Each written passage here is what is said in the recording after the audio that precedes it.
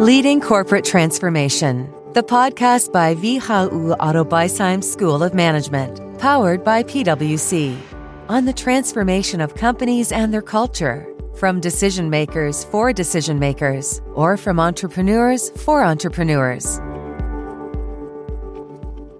Welcome to a new episode of the WHU podcast Leading Corporate Transformation, powered by PwC. My name is Martin Glaum. I'm a professor at the WHU Otto Beisheim School of Management, and I'm one of the co-hosts of this podcast series.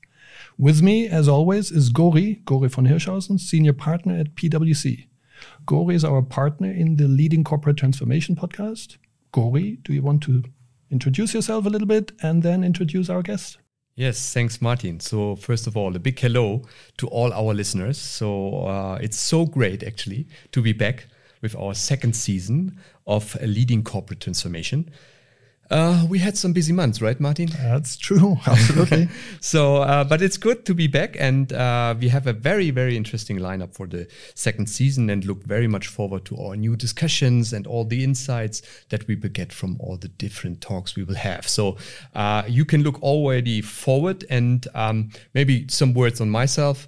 I'm Gori von Hirschhausen, and as Martin was saying, I'm from PwC, and within PwC, I'm leading our transformation consulting business in the commercial, industrial products and services industries. And beside that, I also have another hobby, which is the finance transformation practice lead within PwC Europe. And so, as you all know, I'm always very interested in understanding how to run complex transformation as successful as possible. And so this will, of course, be the focus of our talk, to really bring transformation from strategy to execution, what the critical success factors are. So all of these questions we will hope to get answered, some of them today. And I think we have a very, very good start for our second season with our first session, because we have a very prominent guest today. We have Lars Kestler with us. Lars is the CFO of the luxury watch company Breitling, that, well, let's put it this way, transform itself very successful at the moment. You have new owners at Breitling, you have a new management, you have new market approaches, and you grow very strong. So there's a lot on the move at Breitling. And Lars, maybe it's a good moment for you to introduce yourself and give a little bit about Breitling to learn from to our audience. Thank you very much, Gori and Martin. Also, warm welcome from my side. Very happy to be here with you today. Yeah, my name is Lars Kestler. I'm the group CFO of Breitling. I joined Breitling 3 years ago.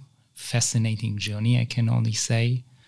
Before that, I was working for more than 20 years in the aerospace industry for Airbus, basically, in various positions, be it from manufacturing, merger integration, procurement, and finance. Lars, Breitling. Gori already mentioned that. It's a well-known brand. It has a long company history. It's associated with, in a way, your prior industry experience with aviation. What is the current strategic position of the company Breitling within the market for premium watches? Yeah, thank you, Martin. I mean, Breitling is one of the largest independent manufacturers of Swiss watches in the industry. Breitling is a very strong global brand and is among the top 5 watch brands on the planet. The company used to be family-owned until it was acquired by CVC back in 2017. Mm-hmm. Last year, Partners Group of Switzerland did also acquire a share into Breitling. And in recent years, Breitling has changed its brand image away from this pure aviation and masculine image towards a more neo-luxury concept, which means that Breitling represents a casual, inclusive, and sustainable interpretation of luxury, while obviously staying close to this watchmaking DNA. Mm-hmm. Our positioning in the current environment and times is what we believe more relevant than ever, and is becoming increasingly rooted in the minds of our customers and consumers. We position ourselves in this, what we call luxury segment, which is ranging from a price level of 3,000 to above 30,000 Swiss francs. We're uniquely a generous brand and one of the few luxury watchmakers that can offer attractive products to such a wide range of customers, be it a sportive watch, be it an elegant watch, be it an explorer watch, what is also part of our product offering. This is also supported by our clear positioning and related marketing activation. So for us, Breitling is today the leader in what we call the neo-luxury in the watch industry. We have introduced many innovations, such as blockchain-based digital wallets or the digital twin and NFT delivered with each watch you're buying from Breitling. Sustainability for us is a key topic, and we have introduced 100% upcycled packaging made from PET. And we just recently launched the industry's first traceable watch, where the entire supply chain is documented. So there's a whole range of stories here, a whole range of also transformation topics. Breitling, you mentioned that in one of the talks we had prior to the interview. You characterized Breitling as a disruptive competitor in the market for premium watches. Disruptive competitor. What does it mean? What is the disruptive element in your strategy? Yeah, we have a tradition of innovation in Breitling. We have invented the first chronograph for airplanes many years ago. We've also invented this modern two-push piece wristwatch of the chronograph. And thanks to our history, which is more than 140 years, Breitling has an incredible back catalog of models and serve an inspiration of new models and define our very innovative style. I mean, if we go more into the disruptive elements, we have our brand's first ever traceable watch transparently informs and engages owners about the origin of its precious material. So you buy a watch which is made of gold, where the gold is fully traceable, and you can see where the gold was mined. The precious materials such as diamonds are lab-grown diamonds, and you also can follow where those diamonds were produced, what was the footprint of those diamonds, where they are from. And with this provenance records on the owner's blockchain-backed NFT that details the responsible measures taken along the supply chain, and be it from the gold side or from the lab-grown diamond side. Maybe let me follow up on the disruptive element of your strategy. I was just walking past your new boutique in Munich the other day, and it looks like this is really a different language to the market that you use. It looks like a new brand. You reposition Breitling. So how important is the brand itself? How important is it to increase the focus on the brand itself? It's very important. And indeed, one of our strengths is the brand and the high brand awareness, not only in Germany, but also in markets like the US and the UK, and also more and more in Asia. The strength for us from a brand perspective is that we are a very compact brand. What does it mean? I mean, you can basically summarize this in 3 core elements. One, it's a so-called true generalist brand covering the variety of products, what we discussed before, from, you can even say, from tuxedo to beach. Second, we have a very clear design language, which can be described as modern retro. This means modern products inspired by our rich heritage. And thirdly, Breitling is today the leader, what we call this neo-luxury in the watch industry, which means the brand embodies 3 fundamental values, what I'm convinced will shape the watch industry and luxury goods industry in the decades to come. It's casual luxury, representing a shift to a more relaxed and informal interpretation of luxury. It's luxury, representing a shift to a more relaxed and informal interpretation of luxury. It's casual luxury, representing a shift to a more relaxed and informal interpretation of luxury. It's casual luxury, representing a shift to a more relaxed and informal interpretation of luxury. Inclusive luxury, meaning that Breitling is approachable for our customers, for instance, in the way we communicate online and offline, or how we interact with the customers in our boutiques. And lastly, it's sustainable luxury, embracing the fact that we all play a role in protecting our planet and need to do the best what we can within our sphere of influence.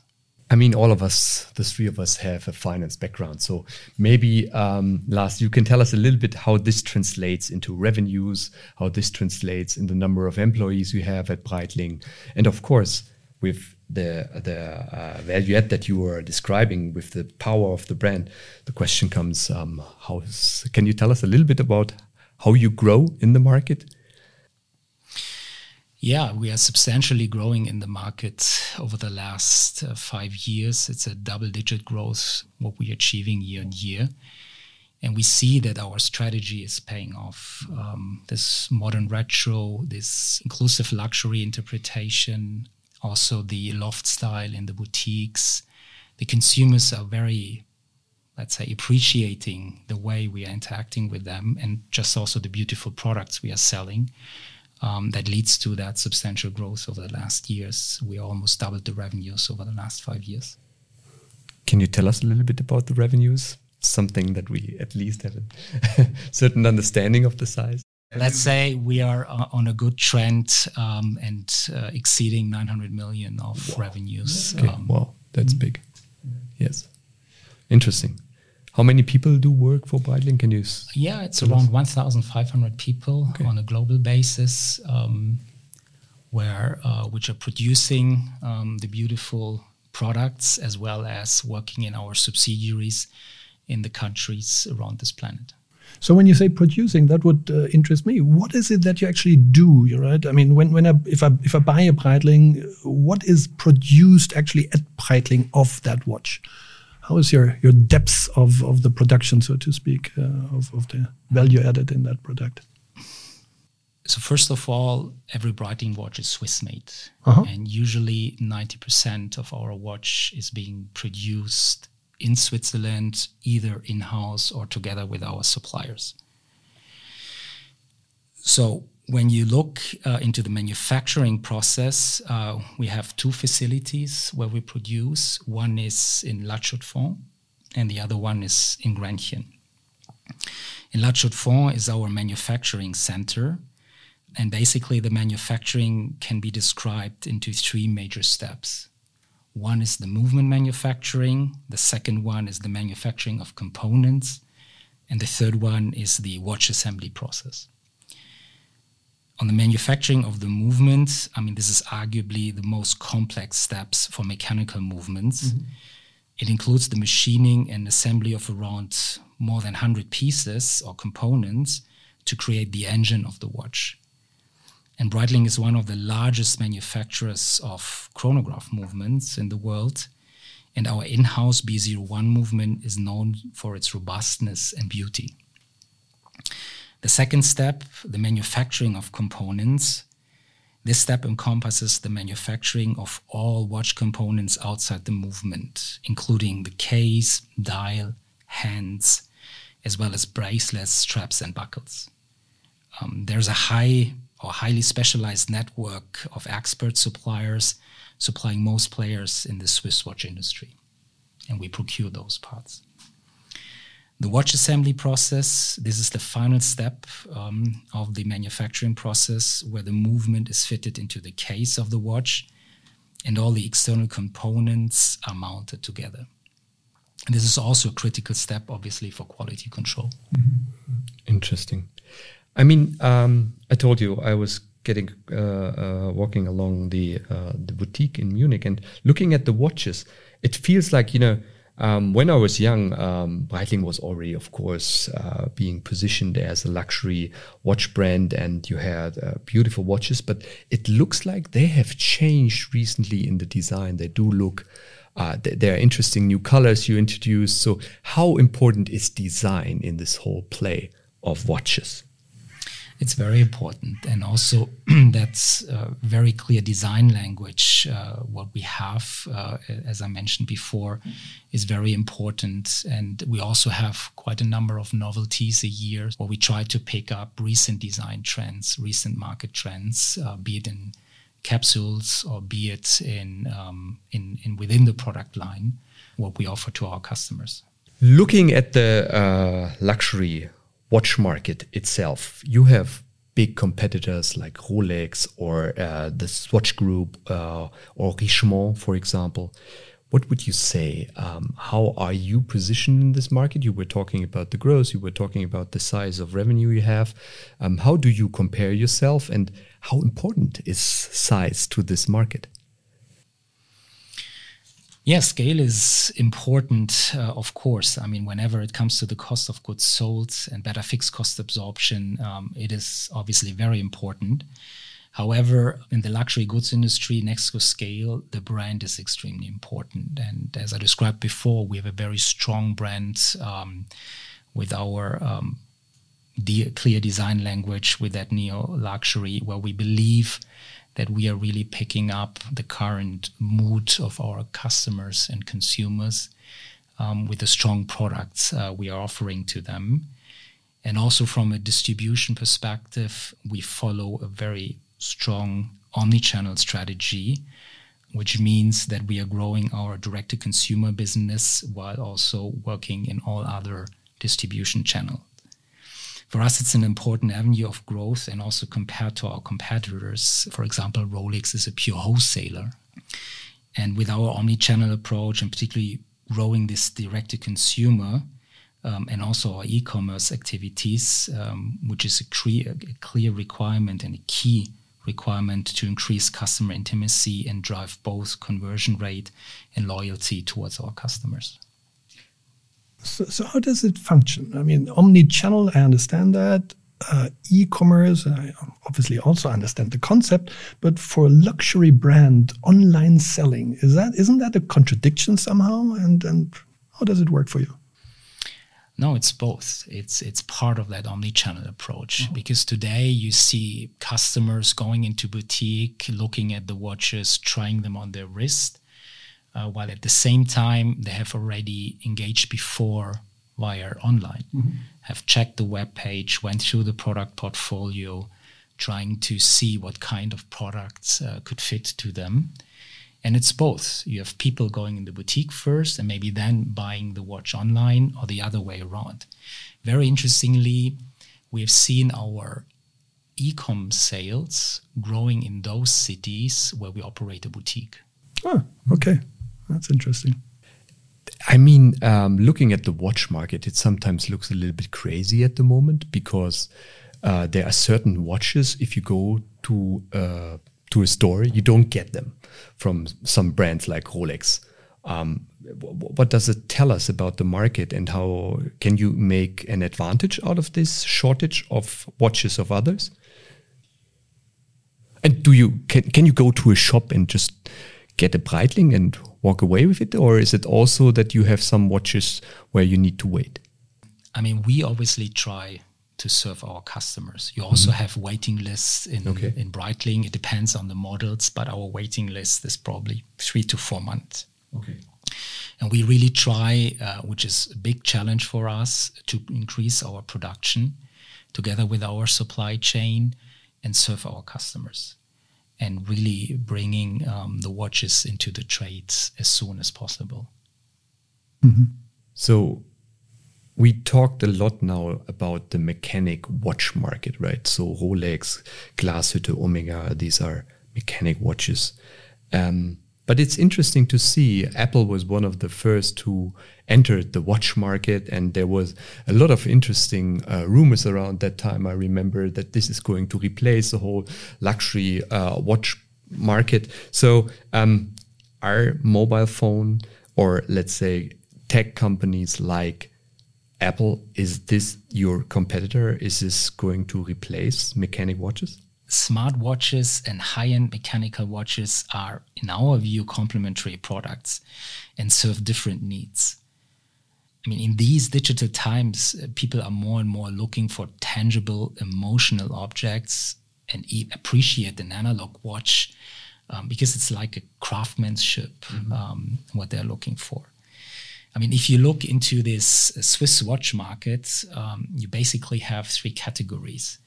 You have this so-called entry level with retail prices of around 500 Swiss francs.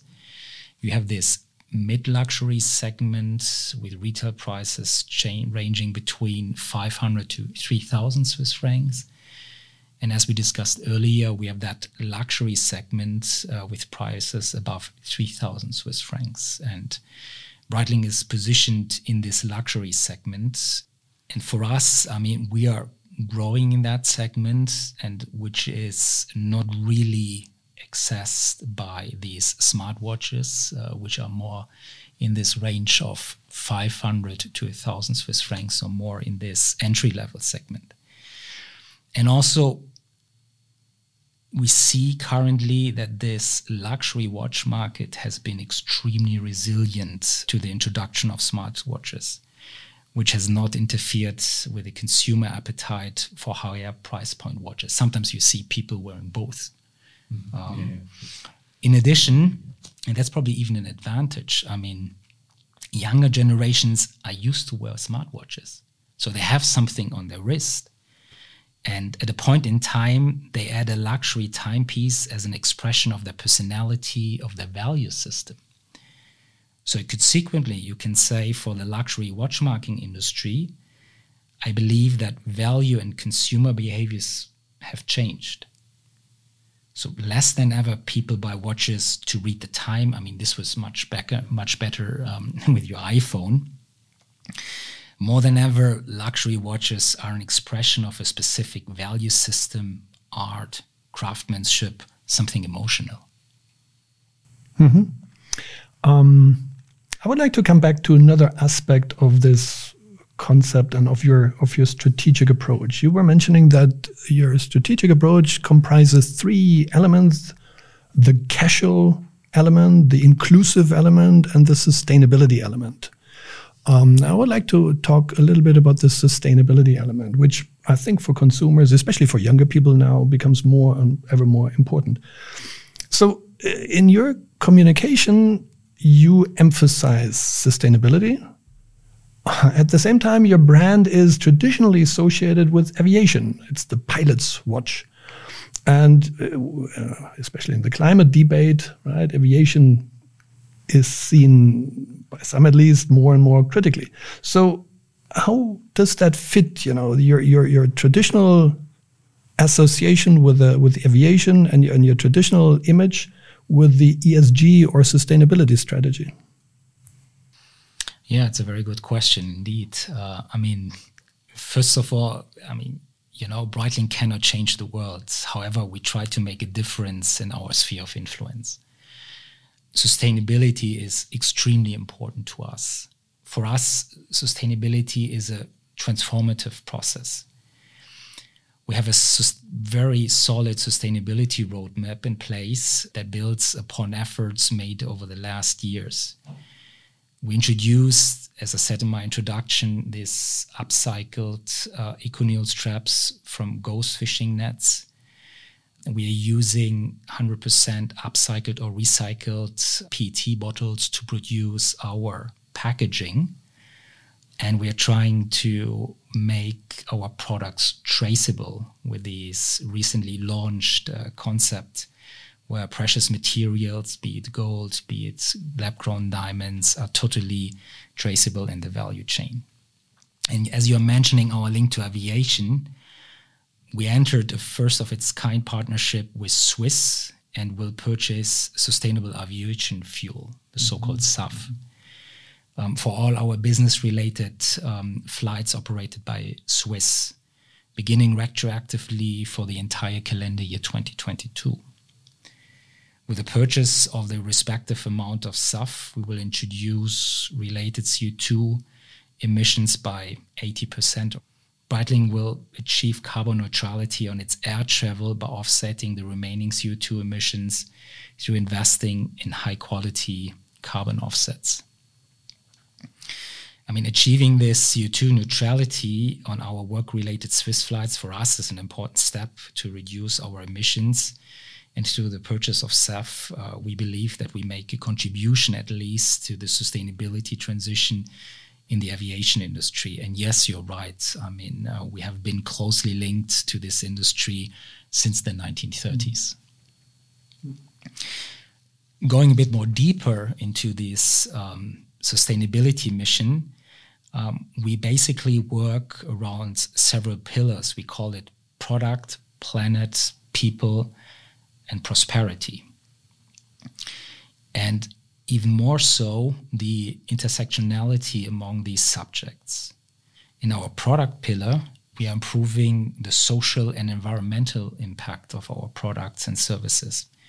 We are sourcing artisanal and small-scale gold, lab-grown diamonds, upcycled packaging and straps. We are rolling out blockchain-backed provenance records for our entire product collection until 2025. So it's not just a one-off, it's part of our core strategy that every product is traceable in that way. And of course, engaging with our suppliers to increase the sustainability performance. On the planet pillar, we are reducing our environmental footprint, transitioning to renewable energy, eliminating plastic waste in our production. We align our efforts with key international frameworks and offset all of our carbon emissions along the way. So given that seems to be a very, how shall I say, broad and cross-cutting approach, how is that reflected in your organization? And specifically, what is your role in that as CFO? Yeah, from a governance perspective, I mean, the ESG agenda is regularly reported to the Breitling Board of Directors. There's even a subcommittee of the board of directors existing dealing entirely with ESG, and is also supported by the audit committee. So it's the joint effort we are undertaking in the company with a dedicated organization within Breitling, dealing with sustainability matters, be it on the product side, but also on the people and planet side every day. Sustainability, of course, is at the top of the agenda of many CFOs at the moment, or let's put it right, on every CFO's agenda.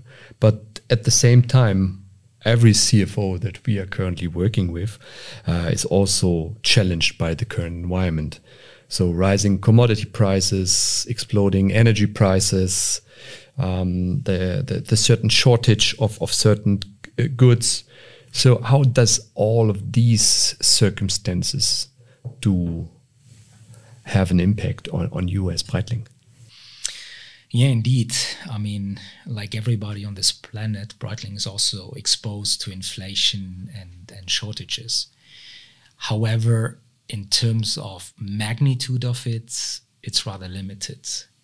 Because, I mean, to produce a watch is, from an energy perspective, a rather small footprint compared to other industries like the chemical industry, metal industry, car industry, for example. Yeah. And also from a sourcing perspective, a lot of it is sourced in Switzerland, as we were just discussing. While in Switzerland, the inflation is at lower levels. It's around 3% these days. On the other hand side, I mean, we are running a value creation program, trying to improve our operational excellence through dedicated measures, which helps to also fight inflation, fight our cost increase on the production shop floor or on the sourced materials. On the other hand, I mean, we are operating in an industry where also you have the possibility, in line with your peers, to increase prices. I mean, looking at the current challenges, the biggest challenge for many companies at the moment, of course, is also the impacts of the Russian invasion into the Ukraine. So maybe looking at the Russian and the Ukraine war, how important are these markets for you? Is there a direct impact of this conflict on your business? I mean, there are several macro developments that have an impact on our business. Of course, the tragic war in Ukraine was a key global event that impacted our business, if only in a very minor way from an economic perspective. Certainly in terms of the responsibility for our employees and partners in the market, it was much larger. Sure. Yeah. And maybe another market that is very interesting and important to the luxury brand market, from what I would expect, is the is beside the Russian market, of course, the China market. How important is China to you, and how is business doing at the moment in China with all the restrictions when it comes to the shopping and people not being able to really go out and do their luxury, let's say, shopping tour? Yeah, indeed. I mean, China is really a big challenge. I mean, for us, we are pretty much flat year on year in China from our business evolution.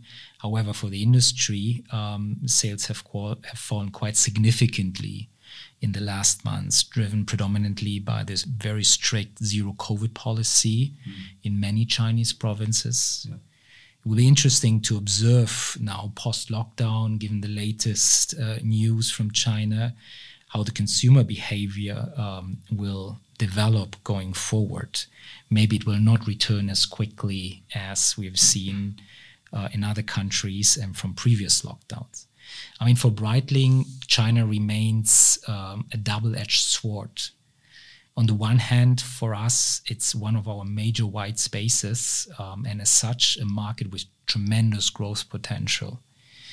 On the other hand, I mean, the drastic measures of this China's zero COVID policy have created significant headwinds for local businesses, but even more so for our competitors who have a much larger exposure to China or to Chinese sales. We are preparing basically ourselves to come back stronger from this crisis in China, similar to what we have done in situations in Europe and the US after COVID. Interesting. So the regular listeners to our podcast know that our podcast always follow a certain, a sequence of big topics. We first talk about the company and its strategy, and then we move on to the finance area. And I want to touch now on a topic that is actually at the intersection of company, strategy, and finance, which is your ownership structure. So you are owned by private equity. And my first question in that regard would be, how does that impact and maybe also co-determine the company's strategy? And what's the impact on your day-to-day running of the firm? Yeah, it's a very good question. I mean, we are a very entrepreneurial company. And as for every entrepreneur, I mean, it's very important to have a clear communication towards your shareholders, to be close to them, to have a clear view on value creation, and obviously a clear-cut strategy in place. Transparency is key in such a context. And in that terms, the CFO role, of course, is very prominent, and to present an objective view of the organization's finances, performances, how do we compare to market trends, to our competitors, the trends from previous quarters, forward-looking statements are key. And in that entrepreneurial spirit, we have a very constructive dialogue between the board and the management team with intention of steering the company into an even more successful future. This does not mean that we have no discussions. It's pretty much just the opposite. Okay. Usually there are lots of questions, further ideas to improve a proposal or increase the ambition. However, and this I think is very important, always empowering the management team and holding them fully accountable. So in summary, I mean, there's an excellent cooperation because also it's very solution-oriented. The advantage of private equity is that you can act and decide extremely quickly. I mean, just take what we have achieved over the last 4 to 5 years. In a larger group, we might have only achieved this over 10 years or more. A somewhat more specific question. You were explaining that you are very successful with your growth strategy, that over recent years you actually doubled revenue. How do you finance this kind of acceleration, this kind of growth? What's the financing behind this? And maybe as a how should I say, as an added-on question, does the recent increase in interest rates, pose some challenge for you in this regard? I think there are two elements to it. We do finance our activities from our own cash flow. We call it the virtuous cycle, which is a concept known, which means that scaling the business allows to further improve. In other words, the more revenues you're generating, the more profitability you are able to achieve, which is ending into better cash flows that in return can be reinvested, or at least a significant portion of those, into your business, which again further improve your revenues and then further increase your EBITDA generation and your cash flows in consequence, which is this virtuous cycle. And this is what we're currently seeing also in Breitling. We're growing substantially. We are even growing faster on our profitability, and we're generating more cash flows, which we are reinvesting and also using to pay interest. And as usual in a private equity setup, you're leveraged, so you have a debt structure behind. Yeah. Okay.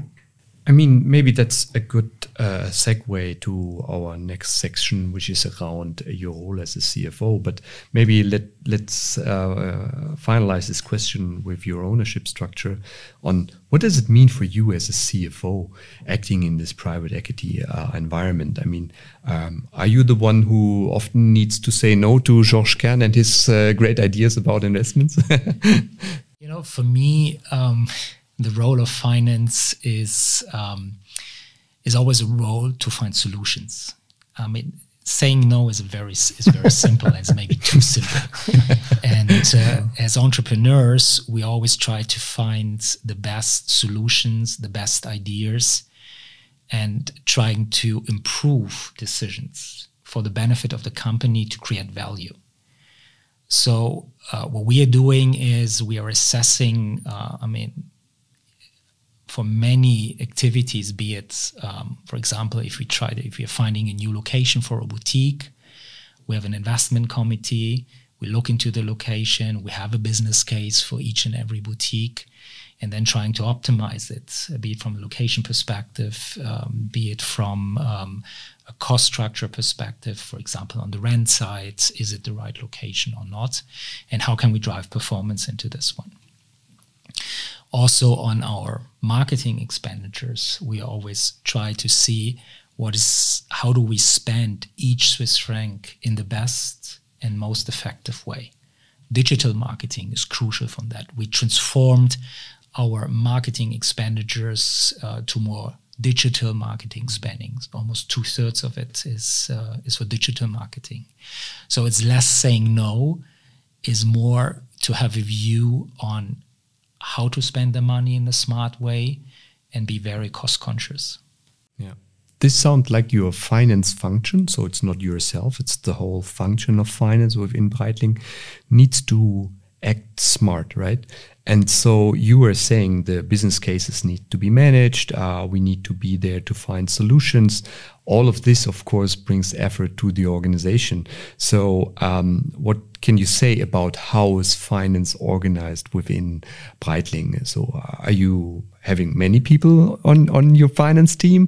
Do you have a lot of controlling, or is there more controlling than accounting? Maybe you can tell us a little bit about how your finance organization looks like. No, we have a classical structure in our finance organization. We have a controlling team, we have an accounting team, we have treasury, we have tax. I mean, given the fact that we are operating on a global basis, we have also finance directors in each of our subsidiaries, so in the countries, and we have a rather, let's say, normal finance setup. From a capacity perspective, it's always constrained. I mean, like every other function, of course, people are asking for more capacity since we are growing. But also as finance, you should be the role model in terms of efficiency and how to move forward, trying to be as efficient as possible with digitalization in place, and it can always be more. So we're just at the beginning to further automate our activities, our processes. But yes, it's a pretty substantial workload. So, of course, what we do see in the marketplace is a lot of digitization in the finance function, and of course also the introduction of advanced analytics to learn more about all the data that are available to better understand your environment, to take better management decisions. So how's the role of this, let's say, digitization for your finance function? How digital would you say is finance within Breitling? And how do you look at topics like advanced analytics? It's probably similar to a lot of other companies. You can always digitalize further. You need to see what makes sense. Is there a good cost-benefit ratio into that? And it's a journey. And we have embarked on that journey. Of course, we can digitalize further. We are comprehensively rolling out the SAP S/4HANA template in all the countries, be it for finance, be it also on the sales side, be it further modules for budget forecasting and allocation, sales operation planning. We're doing it on the ERP side of it. And at the same time, of course, advanced analytics are also very important for us. We do it for geolocalization whenever we look into a boutique location, trying to calculate potential footfall, cannibalization with other point of sales. We do it on the demand planning side whenever we launch a new product, and also what is the right pricing of that new product. We use advanced analytics. And of course, whenever it comes to that omni-channel approach, when we talk about our customers, is the understanding of our existing and future clients, collecting the data, activating the data to better engage with our clients and prospects at the right time, right content, with a pertinent call to action. That's also what we are looking at. So it goes much beyond finance. I would like to talk about a topic that is also, besides digitization, that is also very trendy and has been so for some time, and that is blockchain. If I understood you correctly, at the beginning of the interview, you alluded to the fact that you seem to use blockchain technology in some of your activities. I also read in press reports that you can actually buy Breitling watches with cryptocurrencies. Is this correct? I also read that it's only possible in the US, and if so, why only over there? So how does it work? Yes, that's correct. I mean, there's a pilot running in the US. However, we do not have receivables in crypto. We have them only in fiat currencies. So the payments, it's like you pay with a credit card. So it's a payment provider who's converting on the fly our receivables from crypto into US dollar. So you actually don't hold the cryptocurrency yourself? Because I was wondering about that. I mean, with the enormous volatility, how you would manage that? That would be no, we looked into this very carefully for quite a long period of time, and then decided to use this, I think, very smart setup in a way that the receivables are in US dollar because we serve the US market there, while we use a service provider in the middle at pretty attractive fees. Is comparable to a credit card fee, and receiving fiat currencies. Interesting. Another thing that I think you also mentioned before is that you issue non-fungible tokens, NFTs, for your watches. That's at least what I understood. And if you could elaborate on that also, because that's also very unique, it seems to me. But very important. Okay. We're doing this for more than almost 3 years now. And the biggest benefits of watches having a digital passport is, I mean, you can, coming back to this customer experience, watch owners can experience an improved connection with Breitling and enjoy that enriched watch ownership with such an NFT in place. So we also have the full visibility whenever a watch is being sold globally, because then the guarantee is activated with that NFT token, and you see immediately the sellouts every day in whatever point of sales we have on a global basis. And also, I mean, going forward, we're able to offer further services for after sales. Just take the example, a mechanical watch after a number of years needs to be maintained, you know, the movement and the like. So today you hand in your watch for maintenance service. It takes 4 to 6 weeks, sometimes even longer, and you don't know where the watch is, what is going to happen with the watch. So it's a black box. But this NFT also allows you to have a customer experience, to really, it's like following your parcel when it's being delivered. So what happens to your watch? Where is it? What is currently being done with the watch? When it does come back? So you have the full customer experience on that one. Another use case is what we discussed before, the traceability of your watch. So you just see from a blockchain perspective, what are the materials being used to produce your watch? Where's the precious material coming from? Where are they? Where's the movement? What has happened to each of those elements, components that are being used for your watch? Looking at the time, maybe, Lars, it's now the moment to switch gears and to talk a little bit about yourself and your career. So before you were joining Breitling, you were working in the aerospace business at Airbus Premium Aerotech. So you were working there. You also have an engineering background, if I remember this correctly. So my question is, coming from this industry, working in such a, let's say, large-scale group, what was it that you learned there the most, and why did you get out of the comfort zone and jumping in to become a more entrepreneurial CFO with Breitling? First of all, I'm very grateful to my 20 years in Airbus. It's a fabulous company offering a lot of opportunities. Imagine I was starting there as an engineer, working in program management, in operations, doing merger integration, working in procurement, entering the finance field via investor relations. I think there are very rare companies offering you the opportunity to develop yourself in a very interesting, very international environment. So it was an amazing journey. It was a great opportunity to learn and working also for very exciting products. But after several years, I always wanted to become a bit more entrepreneurial. And I got to know private equity many years ago. And there was an immediate connection to that industry, and in particular to CVC. And at a point in time, they were coming back to me and were offering to work as a portfolio CFO in Breitling. And I thought it's a great opportunity, becoming shareholder of the company, working in that entrepreneurial environment.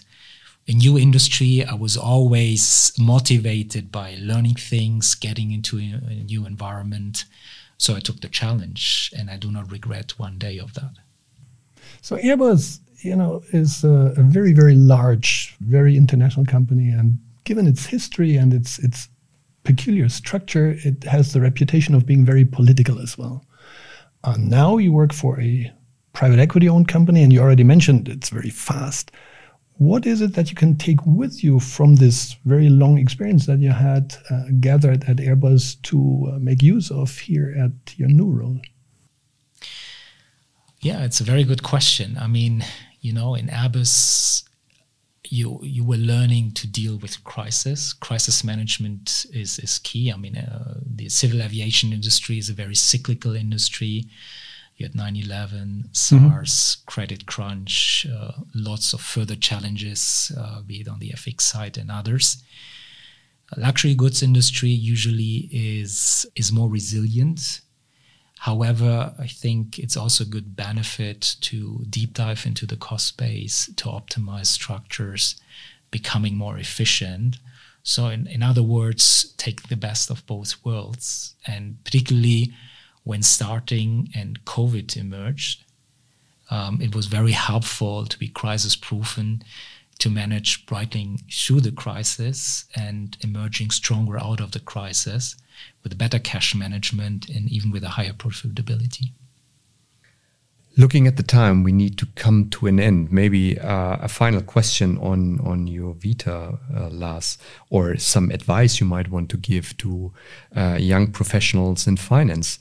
So if you want, or if you dream about becoming a CFO of a portfolio company in a private equity environment, what would you say? What should people try to do to qualify themselves to maybe become CFO of such a company? What are the important steps you should take that qualifies you to get there? I mean, for me, like in every other function, I think the ability to learn is very important. That always you listen, you try to understand any challenge or any problem and trying to find solutions. I mean, particularly in finance, it's not about saying no, Gori, yes, as you mentioned earlier. I always define finance coming from the aerospace industry as co-piloting the business. Is really trying to anticipate issues, trying to find solutions, and like a co-pilot saying left or right, and of course the pilot needs to trust you. Yeah. So there needs to be a very good team in place that is able to steer the company, to listen to the co-pilots, and then to become even more successful. So to take it, the takeaway is to have this kind of make it happen attitude with a finance competence that helps you to drive and of course also challenge the business. Indeed, and understanding the business. Okay. I mean, that's why it's really important that, of course, coming with an analytical view, with a finance background, but also trying to understand be it the technical problem, be it the commercial problem, be it also from a marketing perspective, challenges, in order to jointly develop a solution for the benefit of the company to become more efficient and even more effective. We have made it a tradition in this podcast to ask our guest at the end of the interview whether you have a recommendation for reading, a book recommendation, or maybe also for another podcast if you like. Anything that comes to your mind that you would recommend to our listeners? Yes, actually I have two book recommendations. Ooh, okay. One more on the scientific side, the other one more on the belletristic side. So on the scientific side, it's Auf der Suche nach der Wahrheit. The book is written by the well-known Professor Hans-Werner Sinn, who is an emeritus of the LMU in Munich and the former president of the IFSU Institute of Economic Research. It's a very interesting book dealing with Hans-Werner Sinn's impressive career and the development of the economy during the recent decades. I mean, he's intellectually, precisely, and very sharply analyzes the root causes of main economic challenges like Brexit, monetary policy, and others. In the same spirit, he gave also recently an interview to The Pioneer about the energy transition, stating that Germany is a wrong-way driver on the highway. His thesis are always very sharp and easy to understand, but highly pointedly. And provocative as and per usual. Provocative. Yes, absolutely. And also at that time, I mean, he even mentioned in that article that he was already talking about the risk of inflation back in December 2020. For him, identifying the monetary policy of the ECB as one of the major inflation drivers. In other words, well before the energy price hikes and these things. On the belletristic side, it's a book written by Mark Ellsberg, and it titles Blackout, Morgen ist es zu spät. A very current issue. However, the book was already written around 10 years ago. It deals with the breakdown of all European electricity networks. In December 2012, Blackout was awarded as the most exciting scientific book of the year, although the book is rather a thriller. I mean, it is written in a totally realistic way and really well researched. I mean, the author even once said in an interview that he was pretty much surprised that his first invitation after releasing the book did not come as usual from the Book Trade Association, but it came from an institute that focused on securing critical infrastructures. Again, we're talking about what happened 10 years ago. Lars, Gori, this brings us indeed to the end of this episode. And Lars, in particular to you, many, many thanks for sharing your time with us, for being on this podcast with us. This has been very, very interesting. And we thank you, dear listeners, for your interest in our podcast. And please do not forget, Gori mentioned it at the beginning, stay tuned. We have several more episodes in the pipeline, which will be also very, very super interesting. Thank you very much. Goodbye. Thanks, everybody. Thanks for listening. Thank you. Bye-bye. That was Leading Corporate Transformation, the podcast by WHU Otto Beisheim School of Management, powered by PwC. Editorial team, Marvin Schuna and Simon Gerlach.